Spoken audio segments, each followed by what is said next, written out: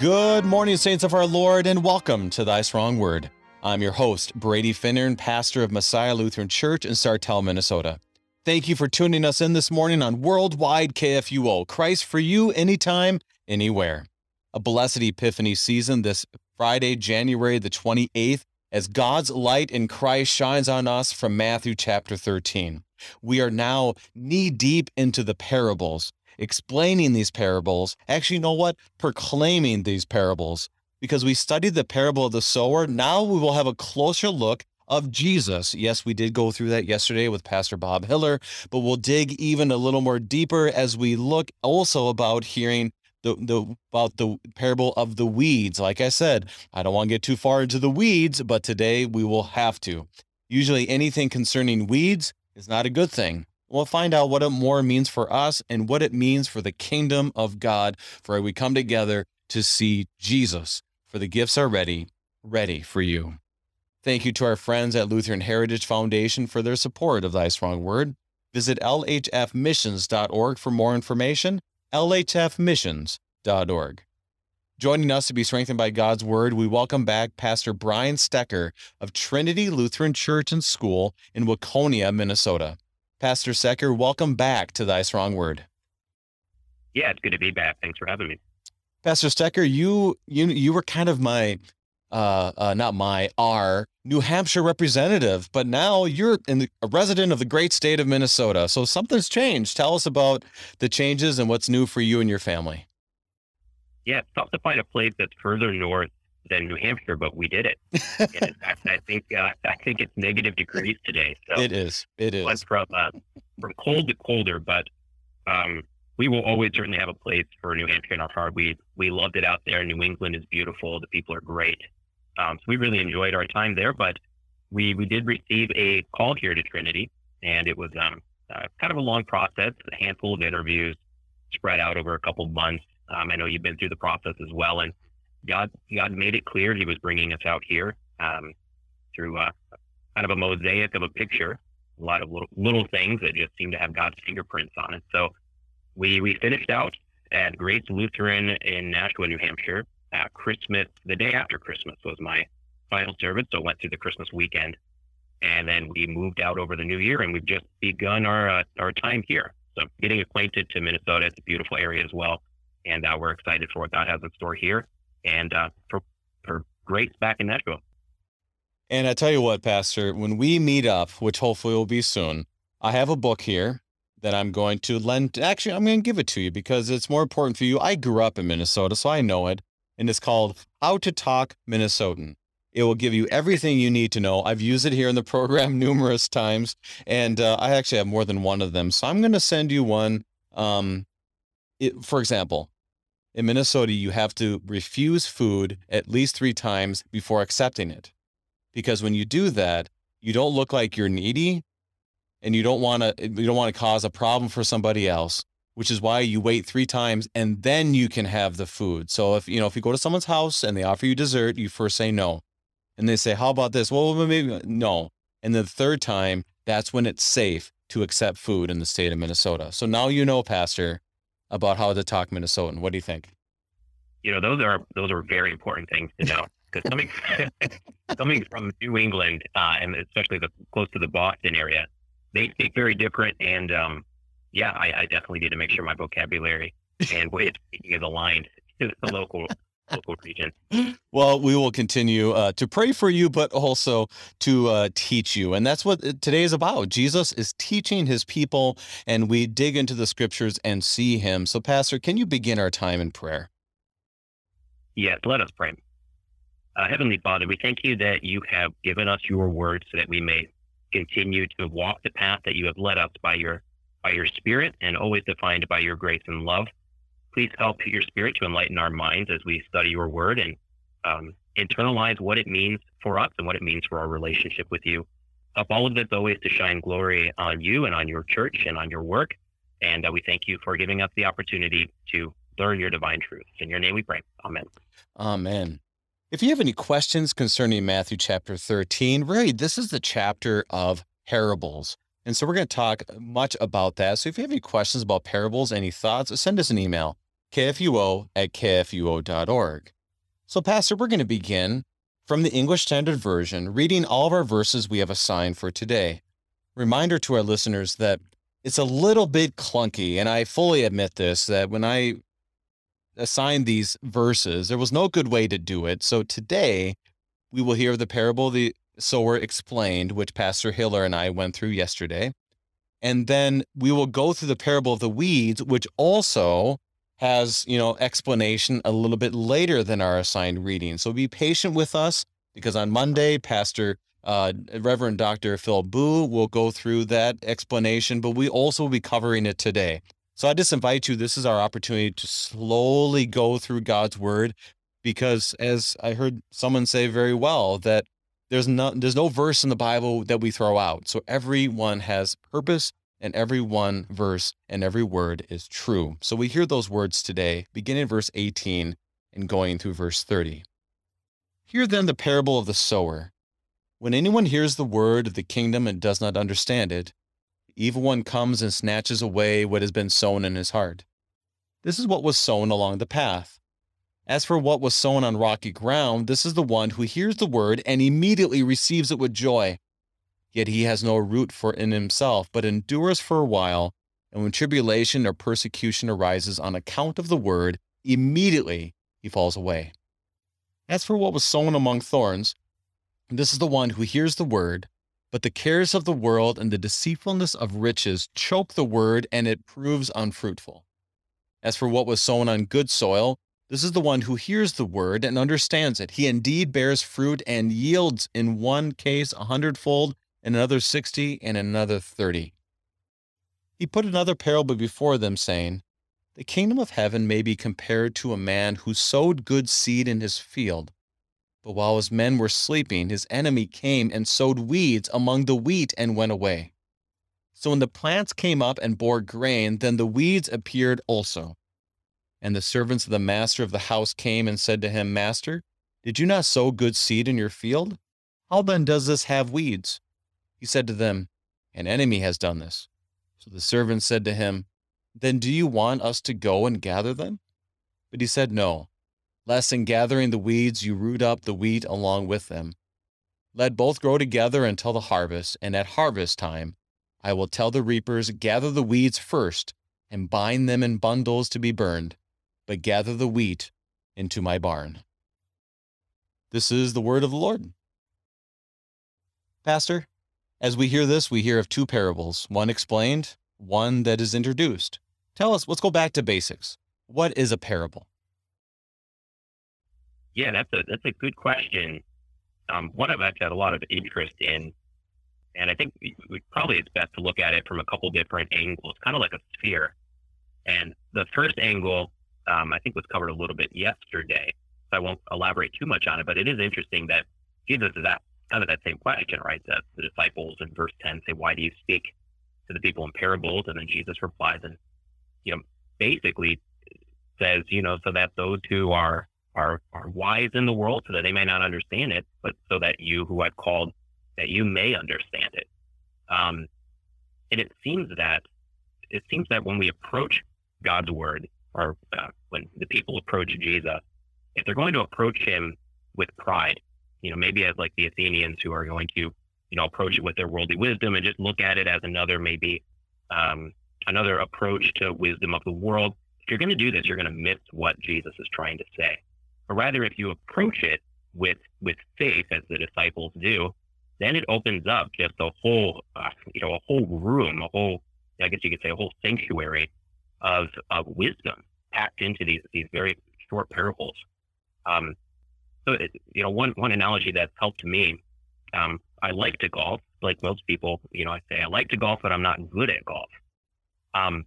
But for those who golf, if we said, hey, here's somebody I want you to go and train with, they're going to teach you the way of golf. There's something about golf that just goes counterintuitive to the way your mind and body normally works. So most people, when they pick up a golf club and they start swinging, things don't go well. Car windows get broken, people get hurt, things like that. So if I were to say, hey, go follow golf, and you didn't believe that the person who was going to train you actually knew what they were talking about, you would probably second guess everything they tell you. And you'd say, no, no, no, I'm going to swing it more like a baseball bat because I want it to go far, etc. And the whole thing would crumble and fall apart. The only way you're going to get it good at golf is if you first trust the teacher, kind of submit to the teacher, and then you will learn as you go. And it's the same kind of way with Jesus, where it's those who put their faith in Jesus, approach him in humility, and approach these parables that he's saying in that same way. It's them that receive divine wisdom. And it's those that look at the stories in worldly terms that miss the whole point, and they think of them as either simple stories or not holding anything profound. So the parables, in one way, the first way, is it kind of divides the hearers. Those who approach it with pride, they're going to miss it. Those who approach it with faith, just a world of understanding. And so as you look at this, that really interprets everything we have to say in verses 10 through 17. Because they're like, why do you speak to them in parables? And they're like, why don't you just give it to us straight? And it definitely is exactly what he's saying, is that he speaks this, and then you're able to see who trusts in him and who doesn't. And there's a certain amount that I spoke about yesterday where I love parables, and I love how you're talking about it, because that kind of gives me a little bit of a different aspect of how to look at them. But there is that reality that those who are in faith kind of lean in to understand parables a little more. Like you're like, oh, that's interesting, tell me more. And those who aren't interested, kind of whatever, it doesn't matter. I'm not trying to call people's faith into question, but there definitely is something to the parables that hits the brain a little bit differently. At the same time, it leads people in faith to ask questions like, tell me more. There's parts of scripture where they're not asking for more. They're like, oh my gosh, what's going on? But parables tend to do that. Any thoughts? Mm-hmm. Well said. Yeah. So Pastor, Go ahead, keep going. Oh, I was going to say, yeah, what you're saying there, I think even it leads right into, I think, the second point, which is the one that I've always been very interested in, which is just the power of story. And I remember we took a class. It was with Professor Busher there at the Fort Wayne Seminary. And it was one of those classes. He was he studied the church fathers first, 5, 6 centuries. And that was kind of his specialty. And he talked about the way that they really focused in and appreciated the teaching that takes place in story, which Jesus does here in the parables. But there's something about the story that it sits in you like a seed, and it grows throughout your life. I remember I had a friend at seminary who grew up in a kind of a unique situation. It was a very closed community. So most of the people that he grew up with, worked within the same company or companies, lived within the same neighborhood, went to the same church, thing like that. It was a very interesting situation. But he talked about, it was the book by C.S. Lewis. I'm drawing about Still We Have Faces, which was C.S. Lewis's approach at doing a myth. So he kind of created his own myth, but brought in a lot of Christian components to it. But it was a grand story. And he said that everyone in the community read this book. And what happened was, over the years, they would refer to that story in various situations. So much like the way that the memes are used now, where you find people in conversation describing a meme to kind of articulate what they're thinking. It was the same way, where the story just took root within their individual lives and then the community life. And you just find that in every step of life, that story turns over a new leaf and has a new teaching. So stories have that way where they take on a life of their own in a way that, just a simple truth statement, right, doesn't necessarily. So the stories are just a very profound way of taking a truth, placing it in your life, and watching it grow and be applied to different situations. So I think these parables are ones that are very much, we're supposed to internalize these stories so that we continually reflect on them. It's not something that, we can have a 45-minute conversation about and say, well, we took care of that parable, so we don't need to deal with that for another 3 years, right? We internalize them, and they interact with our daily lives. And yeah, and they're very important for, I would say, pastoral care situations, and then also for the church to understand. And I would say this is part of what we talked about yesterday, that many ways the parable of the sower and the parable of the weeds would be loosely defined as a kingdom parable. This is how God's kingdom works. and he uses a story to unpack that. That's how Bob Hiller spoke about it. I've heard different ways of speaking about it, but how would you, if you were to put these two parables into a category, how would you describe it? Maybe you don't have one. That's fine. Yeah, I don't know if I have I like the kingdom parable that you mentioned. I think that would summarize it well. I think they definitely interact with each other. One person, I don't know if this is kind of a short category, but another professor from seminary, Dave Scare, writes a lot on this. And what he does, this has helped me with these parables, and really this whole section of parables, kind of the end of chapter 12 through 13. He says that he kind of frames the book of Matthew as it being meant for catechumens, or those who in the early church are learning about the Christian faith. They're coming from either, a Jewish background, maybe a pagan background, and they're trying to understand what the faith is, and Matthew is bringing them through. And what Scare will say is that all of these things are rooted back in the Sermon on the Mount. So in the Sermon on the Mount, Jesus is putting forth kind of these motifs or these main points that he's going to then, that you're going to see play out then through the rest of the book. So, here we can picture these young catechumens, and we can plug right into that very easy because we are, of course, catechumens of the faith, and we're learning the faith. And they're getting to these stories, and they're seeing in them some good explanations of their journey from faith's beginning all the way to the final judgment. And especially in these two, we get some good explanation as to why some people who started this journey are falling away. So for them, they would have had these groups of catechumens, and throughout the year that they would have been studying, many of them would have fallen away from the faith. And these parables really give story, and they give a lot of good explanation as to why these things happen.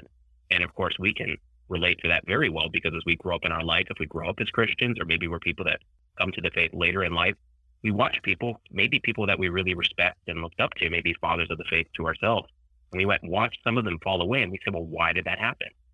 And that's where these stories then that take root in our life help give context and understanding to this. As I've heard it said, it's like Jesus doesn't give us the whole reason why these things happen, but he gives us a few breadcrumbs to explain that it does happen. So to me, that's a good segue for us to start digging in. But do you have anything else you wanted to highlight before we start?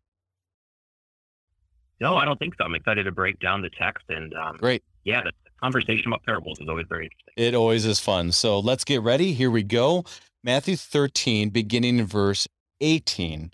So we're just gonna kind of go through each section little by little here. Verses 18 and 19. Hear then the parable of the sower. When anyone hears the word of the kingdom and does not understand it, the evil one comes and snatches away what has been sown in his heart. This is what was sown along the path. Now, Pastor, I think this really relates with what you're saying. We've all grown up. I mean, not all, but many of us have grown up in the church. We've been part of the church, and we have people that were like, man, that guy, that gal, I mean, they are faithful people. And all of a sudden, they stop coming. Sometimes I've had a dear friend that I went to college with, one that taught me a lot about the faith, has now publicly said he's denied it all. So what's happening? How does Jesus kind of break that down to say, not, I guess not really necessarily why, but here's what's going on? Yeah, I think the real important thing that Jesus does here is he brings us back, to the Sermon on the Mount, where he says things like, you cannot serve two masters, right? And either you're going to serve the Lord, or in the end, you're going to end up serving the prince of the world, which is Satan. And of course, he's going to tell us that that's the evil one is the one who comes and snatches it away. And when he teaches us the Lord's Prayer, how does he finish the Lord's Prayer? It says, deliver us from evil, or you can translate it, deliver us from the evil one. Both, articulate the same thing. So there's this battle going on where, elsewhere, Jesus talks about the strong man, right? So, Jesus ends up doing all these miracles, and the Jewish leaders come to him and they say, well, how is he doing these miracles? How is he casting out demons? They say, well, maybe he's casting out a demon because he is a demon. And then, Jesus looks and says, well, a house divided is going to fall. And then he gives that wonderful parable where he talks about the strong man. And he says, well, a stronger man must come into the house, bind up that strong man. He's referring to Satan, in order to take what it is. And, that's Jesus saying, that's why I've come. I've come to bind up. You're not the real enemy here, Jewish leaders. You're standing in my way right now, but I've come to stand against the evil one. I've come back to take the pearls that I've come to claim, the lives of those who are written in the book of life, and watch the way that I do that. So you do see that there's this kind of cosmic battle between, Jesus, the Son of God, who of course is going to be victorious, but the evil one who is still working. And here we see that he's going to still be working in our lives, and we're going to see the fruits of that. As you said, hey, here's this person who I respected in the faith, and why did they go away? Why did they leave the faith? And one reason is the evil one is working against him. And we have to always, I think, keep that within the context here, that there's an enemy, which is why we pray, Lord, deliver us from the evil one. We pray that daily. And this goes back to the Lord's Prayer, deliver us, from temptation, deliver us from the evil. And this is why we continually pray it, is because we don't necessarily see the devil at work, but we know that he is. And it doesn't tell us exactly why things play out the way they do, but it does admit that there is indeed brokenness behind us and around us and surrounding us, and why we need light in the midst of darkness and everything else in our lives. And he speaks. This does bring us back to the beginning, where you have Jesus, the not such a good farmer in worldly terms, because he's throwing the seed absolutely everywhere. It's like taking the seed and throwing it on the road and saying, oh, maybe this will bear fruit now. And everyone else is like, this guy's crazy. But it shows the reality of Jesus throwing his seed everywhere because of his grace is for everyone. And here we see the darkness that still is there. Any thoughts on that as we kind of look back on the parable that we read at the beginning of 13? Yeah, I think that's definitely going to tie in. I hope we tie that in. I'll try to remember to help tie that in, but it brings in too kind of the parable of the weeds when we get into the second one. And still, there's this where God is, he's working so hard for even those weeds to turn back into wheat, right? So he's very grace forward in the same way that, he's willing to spread the seed far and wide on all these different places. And maybe one last thing, maybe before we move on to the next, to the rocky ground. But it is interesting. You can think of the catechumens, when at the time that Matthew is writing, in a time where there's much more persecution than you or I would certainly face. And you can see Christ is warning them of apostasy throughout this, right? He's warning them of the fact that the evil one's at work. He's going to try to pull you away from the faith. And the goal here through the book of Matthew is, of course, to give you the full gospel narrative of who Christ is in order to keep you from being snatched up by the evil one, right? To help you stay awake, right? I think he ends the section with the wedding and the bridesmaids, right? The young virgins who, fall asleep and miss the whole wedding banquet, right? So he's giving them this warning of stand firm in what it is that I'm teaching you. And by standing firm in faith to what I'm teaching you, you will be protected from the evil one. So let's go to the next section, to the rocky ground. As for what was sown on rocky ground, this is the one who hears the word and immediately receives it with joy. Yet he has no root in himself, but endures for a while, and when tribulation or persecution arises, on account of the word, immediately he falls away. I think we all can relate with that. I mean, this is a very relatable part where I know for me in ministry and in life, you'll see someone come and they are on fire. Maybe they get baptized. Maybe they've been in the church forever.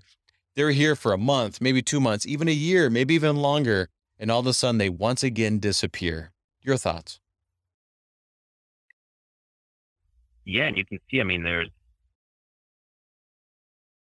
there's always troubles, and there's always reasons, and there's always fears that rise up that are trying to pull us away from the church. And I think it's always interesting that when we look at the fears that drive other people away from the church, and maybe the stories we hear, especially like in the gospel narratives, like maybe the rich man, and we look and we say, how could you miss it, right? Rich man, how could you leave Jesus? How could you, cling to your wealth? Which I guess is more so the next one, but still, Then, though, there are things that come into our life that cause us fear, and maybe there's persecution that comes into our life. And as soon as we taste it, I think our first knack is we have all these excuses, kind of a web of excuses built up as to why our fear or the persecution that we face, why that justifies probably slowly walking away from the faith. But it is interesting to just see that difference. We can see it very clearly in other people, but we miss it often when those things creep into our lives. So I think this is one to always have on the forefront of our mind, because it does tie in even the way we describe the first commandment, right? We say we should fear, love, and trust in God. And I think that fear one is particularly important. I think sometimes we might just say, oh, well, fear is just another word for respect. And there's certainly that aspect to it where you respect God and all of that. And that's a really good teaching. But there's also a fear component to where, God brought us into this world. He's the creator of worlds. He's the overthrower of Satan. He's the King of Kings and the Lord of Lords. And there is an aspect of fear. And the way that embodies itself in a very important way is kings have always understood this. Leaders and nations have always understood this, that if you can inflict fear on people, they will do what you want them to do. They will serve you because of the fear. The Assyrians were especially big in this when they took over the northern kingdom. The way they took over kingdoms, once they did, they inflicted a lot of damage and a lot of fear in the people so that they would never uprise, so that they would never go against their will. So that word, we should fear God above all things, means when there's other things that cause fear in our life, we can't let those things control our narrative. We can't let those control the decisions that we make and control who we worship or who we cease to worship. And here we see that when, for this group, people, they rise up with joy, they receive the seed, they're excited to worship God, but it lasts only for a short time, because as soon as persecution, as soon as challenges come in, or that fear might set in, they're very quickly to no longer worship God, but worship other things. And it may, there's a whole list of things that could be, of course. I want to get more to that and continue to flow through this parable explained by our Lord Jesus, but we need to take our break. We are studying Matthew chapter 13 with Pastor Brian Stecker, and we will be right back.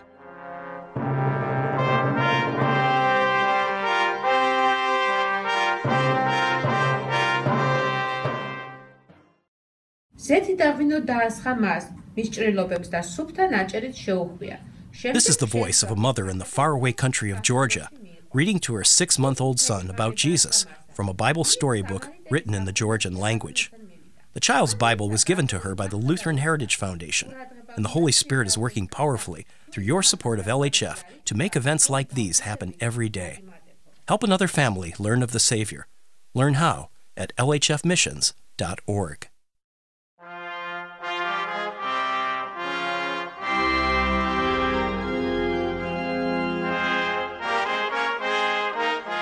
And welcome back. We are studying Matthew chapter 13 with Pastor Brian Stecker of Trinity Lutheran Church and School in Waconia, Minnesota. Now, Pastor, I'm going to give you a little bit of a precursor again to this great book, How to Talk Minnesotan, because by the end of you reading this, and hopefully maybe you have a little book club with your members at your congregation, that you will be able to determine the difference when a Minnesotan says, that's not a bad deal, and when they say, well, that's one heck of a deal. So when your people say that on Sunday morning, or they ask you, how much did you buy your house for? Or how much was your soda that you bought this morning, or your coffee? And you'll say, well, whatever the price is, and they say, that's one heck of a deal. Now you will know what that means. What do you think? What does that mean? Does that mean I got a good deal? One heck of a deal means that even a Norwegian Minnesotan is excited. That's what that means. That's a good deal. Yeah. So just so you know.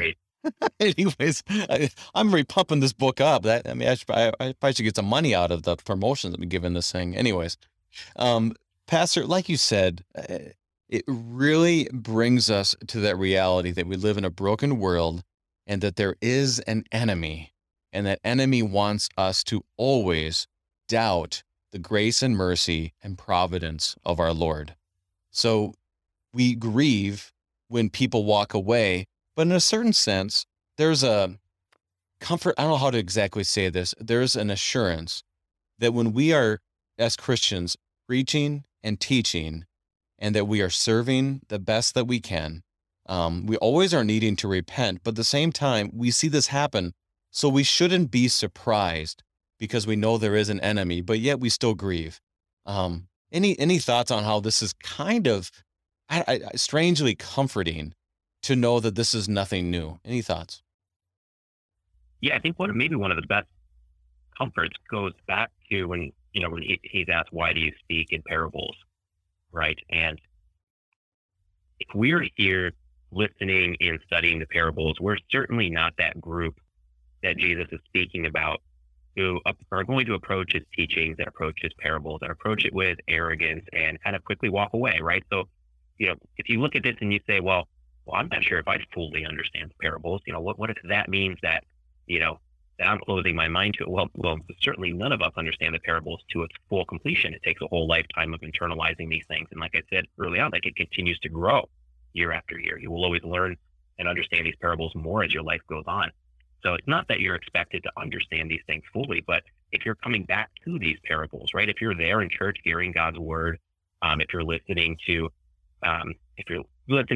Brady here explain this on a daily basis, or whenever you tune in, you are certainly those whom God has called, who he's giving these parables to bring you comfort and to help you grow in your faith. And it doesn't happen overnight, but it does happen throughout your life. So it's one of these things we can say as we're studying these, we are assured that these are gospel words to us. So we continue in verse 22. As for what was sown among thorns, this is one who hears the word, but the cares of the world and the deceitfulness of riches choke the word, and it proves unfruitful. This is the vision of this is very clear. I remember as a kid, we would run around and we had a lot of fields that had no houses, they weren't growing anything in it. So you had weeds, and you always had the thistles and thorns that you would run through. And when you saw it, you felt it. And whenever those would take over a certain area, they took over. They just didn't have one small one. It would take over. So I think it's a great visual for us to think about our faith, because there's sometimes we do feel alone and as if there's thorns surrounding us at every channel. And what does he tell us about that? So are the thorns, is this something that's pretty prominent here in Minnesota? Yeah, watch out. Yeah, if you go out into an open field or out in the wilderness, yeah, they're there. So wear your sweatpants or whatever it might be sometimes when it's 90 degrees out even, because you never know. Yeah, that's good to know. We had a lot of ticks in New Hampshire, but not too many thorns. So there you go. So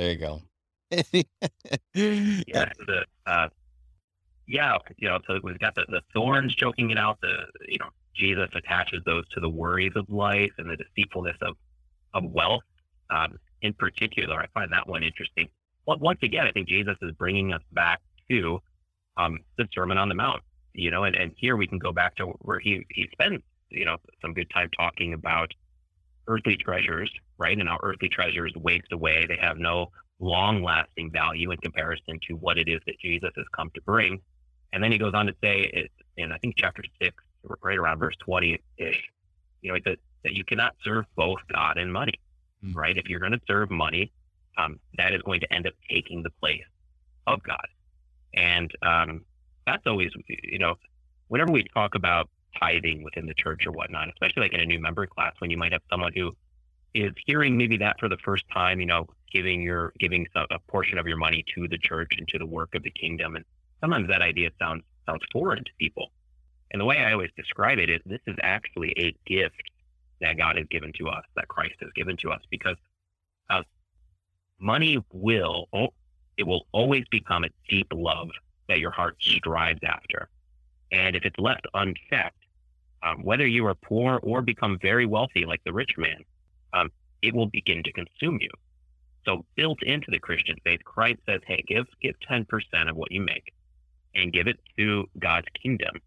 And in doing so, practically, it helps keep that very dangerous idol at bay. Because when you do serve money, it consumes and takes over so many other things in your life, including your faith. So there's a danger there, the deceitfulness of wealth. But Christ says, hey, I'm bringing treasures that do not waste away like the money of this world. I'm giving you things that are much better.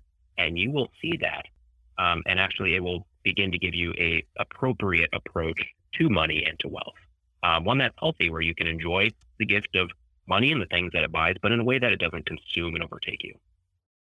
And that's very helpful as we continue to look at stewardship, that it's stewardship and giving and generosity is not just for the needs of those who receive, but also for the giver to give.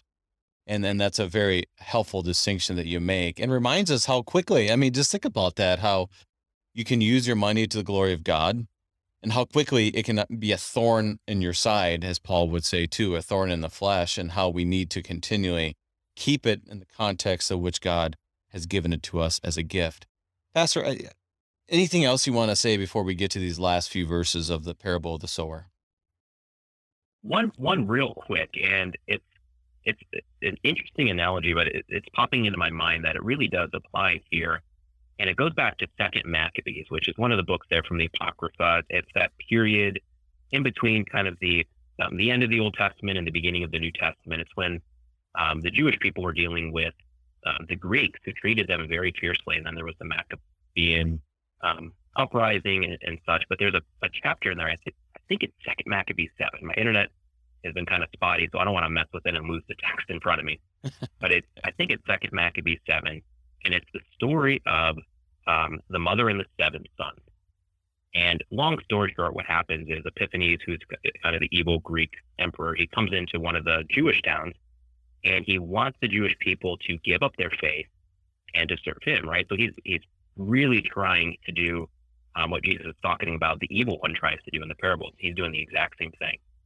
And the way he's going to do it in his mind is he's going to take this family of 7 prominent men in the community, 7 sons, 7 brothers, and he's going to get them to apostatize, right, and to abandon the ways of the Jewish people and end up serving him. So for the first 6, he threatens them with death, right? So kind of the rocky soil analogy there. And each one stands firm. And basically, they kind of actually taunt him each time. So it's really backfiring. But he does put each of them to death, and it's not in a way that I would like to die. But they each stand firm. And then he gets to the 7th son. So then he goes to the mother, and he tries to get the mother to convince the youngest son to give up his faith. And then he goes to the youngest son, and he says, not only will I not kill you, but also I will give you great wealth, and I'll bring you up to a place of prestige within my kingdom. So he kind of combines what Jesus is talking here, both about the rocky soil and then about the thorns. He tries to tempt the young boy in both of these ways. But the mother goes to the son and says, son, I don't know how you came to be. Obviously, it was the will of God. And therefore, if it's the will of God, let us not abandon him, but let's hold firm in your faith, for he will give you, treasure that is beyond any treasure of this world. And the youngest son does hold firm to his faith, and he does lose his life. So it's a very bittersweet story in that it's a great tragedy that happened to this family. But through the faith of those young boys, they stood strong against the temptations of the evil one, which was being embodied in Epiphanes, the emperor there of the Greeks at the time. But it really kind of brings us then into this next section, which maybe we're getting a little bit ahead of ourselves. But the story of those young boys did, in fact, produce a crop yielding hundreds, if not more, right? Their story really empowered not only that community, but all of the Jewish people to stand firm in their faith and stand against the Greeks at the time. And they did have some victories because of that. And then the story is carried forward for 2,000 years, and it inspires me, and maybe it inspires you.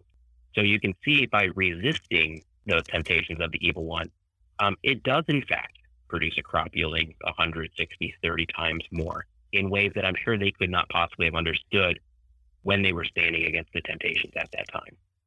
Yeah, they literally are in thorns and thistles. And yet, the Lord brought them to good soil, might be the way we want to describe it. And I would say this is a first for us here on Thy Strong Word, during my tenure at least, that we have referenced the Apocrypha. So that's a new one. So thank you for that, Pastor. And it's a great way for us to look at history, the Apocrypha, and to look at it appropriately. And you did it great. If you have any questions about the Apocrypha, look it up. And CPH has a number of resources on that for us to use it appropriately and for us to be able to use it for God's glory. And like you said, God's word does not come back void. This is Isaiah 55. It's going to not return empty, and he's going to use it for his purpose, and it will bear fruit, not always in the way we predict it, but the way that God will, which leads us to 23. As for what was sown on good soil, this is the one who hears the word and understands it. He indeed bears fruit and yields, in one case 100-fold, another 60, and another 30. Here, this is the part I like, Pastor. This is the part that I want to hear more of the good soil. And then my tendency, and this is the danger in this, I think, my tendency is to say, okay, how can I get this good soil? Is it an equation? I do this, I do this, I do this. Or what is Jesus telling us about the good soil here today? Yeah, and I think the way that he speaks about this, he does it in such a way that it should never leave you say, am I the good soil? Right? He gives you that assurance. It's kind of like when people come and they say, I'm trying to figure out, if I'm a Christian. And usually when they're saying that, they're saying, hey, I struggle with all these things in my life, and I've got the vision and the self-reflection to see these things. And, does that mean I'm not a good Christian? And of course, we would say that Lutherans and as Christians, the Christian life is not one about you being, a Christian hero that doesn't struggle with these things, but someone that acknowledges that you do struggle with these things, and you live a life of repentance, coming back to God and saying, here are my shortcomings, here are my sins, here are my downfalls, but I bring them before you, and I want to hear your word of grace, and I want to understand more about you so I can, our relationship can grow, et cetera, et cetera. So here, he says, but the seed falling on good soil refers to someone who first hears the word and understands it. And that word understands doesn't mean that he's mastered it, right? Like he's got a PhD in the word of God, and therefore, he can close the book and say, I figured it all out, right? But it's someone who first hears it, and you could say he's striving towards it. And the best way to say, do I understand it, is, do you believe that Jesus Christ is the Son of God who died for your sins, and your sins in particular, which means that he is now your Lord and Savior, and he has prepared a place for you in heaven. And if you can say that and say amen to that statement, you are someone who hears the word, and you are someone who understands it.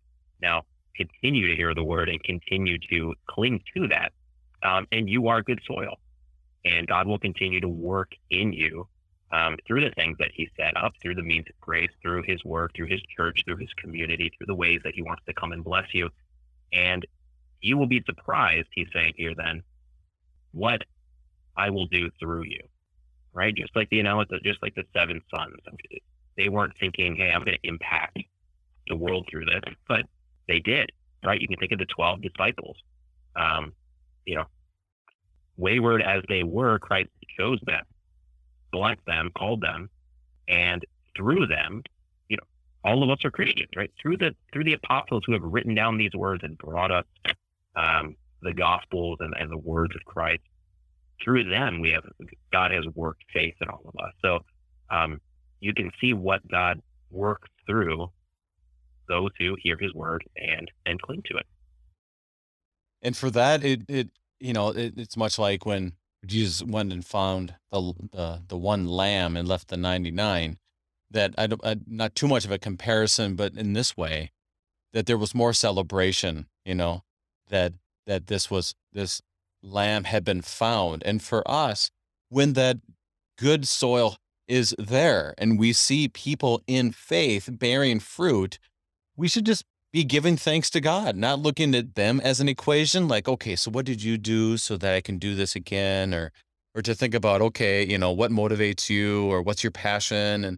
But to simply give thanks to the Lord, which I think, Pastor, this is one of the humbling things for me, is that when I show up on Sunday morning and I stand there at, like, we start at 9:00, at 8:30, there's nobody else there but me, maybe 8:15. And then by 9:00, people have come to receive the gifts, and they're bearing fruit in faith. To me, that's an amazing thing, and very much so proves that what Jesus says in 23 is true then and is still true today. What are your thoughts? Yeah, amen. Amen. Yeah, it continues on, right? So those people that are there, if you ask them, why are they there? And, because of God, of course, but God has, of course, worked through means. And someone might say, well, my parents, I saw my father praying in the morning, and, he brought me to church, and, maybe my grandparents, and, I had a friend that walked beside me during a difficult time, or maybe a pastor was there, and I lost a friend. Whatever those are, God works through those means. And then those people who are there at, maybe 8:50 on a Sunday morning, and they come in and they're there to hear God's word, God is working through them to reach people as well. Probably in ways that they don't even realize. Right. Oh my goodness. Yes, absolutely. Well, we could talk about that a long time, but this is kind of weird to say, but I want to get to the weeds. So I'm just going to read the rest of this because we have just under 10 minutes, and I want to make sure we give ample time to get broad overviews of this parable. He put another parable before them, saying, "The kingdom of heaven may be compared to a man who sowed good seed in his field. But while his men were sleeping, his enemy came and sowed weeds among the wheat and went away. So when the plants came up and bore grain, then the weeds appeared also. And the servants of the master of the house came and said to him, 'Master, did you not sow good seed in your field? How then does it have weeds?' He said to them, 'An enemy has done this.' So the servants said to him, 'Then do you want us to go and gather them?' But he said, 'No, lest in gathering the weeds you root up the wheat along with them. Let both grow together until the harvest, and at harvest time I will tell the reapers, gather the weeds first, and bind them in bundles to be burned, but gather the wheat into my barn.'" Now, a reminder to you, our listeners, and as we study this, the explanation from Jesus is from Matthew 13, verses 36 through 43. So as we look at this is a good, if you have the Lutheran Study Bible, you literally have to go back and forth, as you hear me doing right here, to kind of get a reference point to it. But Pastor, how do you want to begin as we look at both this and the explanation? Yeah, so I guess maybe with a quick transition, I thought it'd be very interesting, especially with this one in particular. I wanted to look at some of the early church fathers and the way that they went with it. So I looked at two in particular, John Chrysostom and Augustine of Hippo. Both of them had sermons on this. And then, I'll put it this way. So at the beginning, they actually, for the most part, they agreed in many of the things that they drew from this, which was good.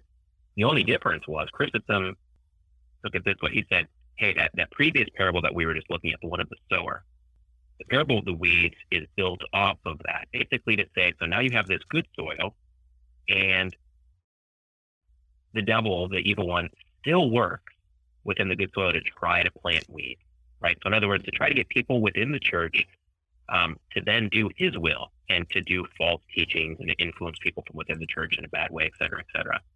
Chrysostom took it that way. Augustine took it a little bit differently and basically said that it was kind of a little bit of a retelling of the parable of the sower in a little bit of a different way. Both, it doesn't make a big impact, but I did find that interesting. So anyway, of course, what do you do if you have two that take it slightly differently? Well, you go to Professor David Scare and see what it is that he wrote. And he sided with Chrysostom, actually, and he said that he felt that this was kind of a follow-up, the next chapter as far as, so now you've got the good soil, but does that mean that the devil doesn't try to do anything with those, who have the good soil, or you could say within the church? And the point is that the devil is going to always try to work within the church to sow weeds, right? And you can take that in a lot of different directions. But I think that sets up at least how these two go together, because there's kind of these string of parables that seem to at least have some interaction. Oh, it really does. And to be able to connect those two, one, Jesus explains both of them. So there clearly was a connection that he was making as well, that these are closely interconnected. And also just plain logic, like you can say, oh yeah, that's great soil. Like if you ever end up, Pastor, going to Northwest Iowa, I mean, it is as rich as it comes in the whole country, where you'll see miles and miles and miles of corn that basically, no matter what the weather is green and wonderful and rich. And you know that you're feeding the world based upon that bread and butter area of America. But even there, weeds will grow. Like you'll go through there, and if they don't put that pesticide and all these other things in there, the weeds grow. If you ever are gardening, no matter how much you put into that ground, no matter how good the soil is, weeds appear, which is why we need to do weeding on this side of eternity. So it really hits the mind where you can connect with that. And we also see it in the church, no matter how perfectly you say it, that there still will be people who will deny that even if Jesus came, as we see all the time, and preaches, people will still deny it. So I think it's very much so a very relatable connection between the two. So we talked about the parable of the weeds. Do you want to break that down for us a little bit? Other thoughts you had? Yeah. So I'm going to break it down here. So I think maybe one of the key verses is maybe I think it's verse 26. Yeah, when the wheat sprouted and formed heads, then the weeds also appeared. Oh, Right. So and I'm not a farmer. I'm not from northern Iowa, so I can't confirm or deny if this is accurate as far as how actual farming goes. But it seems to be that the weeds are kind of hidden until the wheat starts to sprout and form its heads. And another way to put it, both Chrysostom and Augustine took it this way, as far as right, you will know a tree by its fruit. yeah. And this is when the fruit starts to be shown, and that's when the weeds start to appear, right? So when that faith has grown and now it's given root, that's when you start to see, maybe you could say, wolves in sheep's clothing, right? And both Chrysostom and Augustine really, you could take this in a lot of different directions. You can talk about anyone here kind of within the church, but they really focus on pastors or leaders within the church, right? Because of course there are those who become pastors, and if that's the case, of course, they have faith, or maybe they look like they have faith, but then something happens, and all of a sudden they start to maybe preach and teach things that are not of God's word, or maybe go contrary to God's word. And there's other destructive things that leaders within the church can certainly do, and you can see the damage that those things have. And so that's kind of the way that they took it, which of course is as a starting point, just a good warning to always be aware of those things. Not everyone who says, Jesus actually has faith, and we always have to be careful that there are going to be those who are going to teach things contrary to the Word of God, even though they may package it as if they are. And so as you look at this, it's very telling because it definitely brings us to the end when Jesus returns. That there's always going to be thorns and thistles and evil and the devil working. But at the end, what's going to happen? Yeah. And that's kind of the way that Jesus, one other side of a parable I've heard it said is parables will take standard stories, but put kind of a twist on it, or do something that's a little bit over the top, and that's really where the main lesson comes in. And essentially, you can see that the servants, who in this case are going to be like the apostles, right, and the followers of Jesus, they're ambitious, right? They say, hey, we saw these weeds, let's go take care of them. Yeah. The enemy did this, and then Jesus says, hold up, let's wait, right? Basically, at the end in verse 30, right, the harvesters, who are going to be the angels, are first going to collect the wheat, tie them in bundles to have them burned, then gather the wheat and bring it into the barn. So in other words, you're going to let both of them grow up together. And the two main reasons it seems that that's the case that Jesus is allowing this is, one, there is an opportunity for weeds to become wheat, and God wants to allow those opportunities to take root, right? There are those who maybe go through patches or of their life, and they're weeds. They are not standing by the word of God, but they may be so influenced by the wheat that they actually change and they repent and come back to Christ as the Christian does. And then the second reason being that if you're overly zealous to try to be pulling up these weeds, you may actually harm a lot of wheat in the process, which you could see. I mean, if the disciples said, okay, there might be weeds within our church, let's go find them. Let's go knock on doors and all this kind of stuff. You could just imagine the collateral damage that might take place. You might take honest believers and start accusing them of things, almost like the witch trials there in Salem back in New England. So Christ says, start with grace. I will take care of it, and I will make all things right. And that doesn't mean you don't confront falsehood when there's falsehood. He does give that order to Peter, where he says, basically that if there's falsehood within the church, he needs to go deal with that. I think it's in Matthew 16 and 18. Sure. But that's a little bit different. That's more so with the authority of the church dealing with false teaching rather than constantly being on the hunt for weeds. Pastor, we have about a minute left in our time. How would you summarize and encourage our listeners based on the parables that we have studied today? Yeah, so I think the purpose of these parables, and certainly the purpose of what Matthew is doing here, is it to help those hearers who are on their journey of faith. And they're moving from wherever their faith began, and they're moving and they're growing through their life. And of course, they're always moving towards the final judgment. Whether it's the end of this life or it's Christ's second coming while you're still alive. Either way, that's what Matthew is trying to do, and that's what Jesus is doing here in the parables. Is he's teaching those who follow him. Right? His goal with these parables, as we're hearing them, is not to bring us fear. It's not to constantly challenge us to say, well, are you really a Christian? But he's saying, hey, you are a Christian. So embody and learn these things and internalize these things and grow with these things. And as you do, you will grow to more and more understand my grace, more and more understand my will, more and more understand why it is that I've come. And all of these parables and reference the Sermon on the Mount, everything is moving us towards the climax of the story, which is the death and resurrection of Christ. And as long as you keep that as the focus, then these parables make more sense. If you say, the person who's teaching this is the same one who went and died for our sins and then conquered sin, death, and that evil one, the devil. Pastor Brian Stecker of Trinity Lutheran Church and School in Waconia, Minnesota, bringing us God's strong word from Matthew chapter 13. Pastor Stecker, thank you again for bringing his gifts. Hey, thank you, Brady. Christ's reign has come. Christ's reign is here. Christ's reign is coming. We keep seeing it over and over in Matthew chapter 13, and we'll continue to do this throughout the whole book. I'm your host, Brady Finnern, pastor of Messiah Lutheran Church in Sartell, Minnesota. Thank you for joining us, and the Lord keep you safe in the palm of his hand.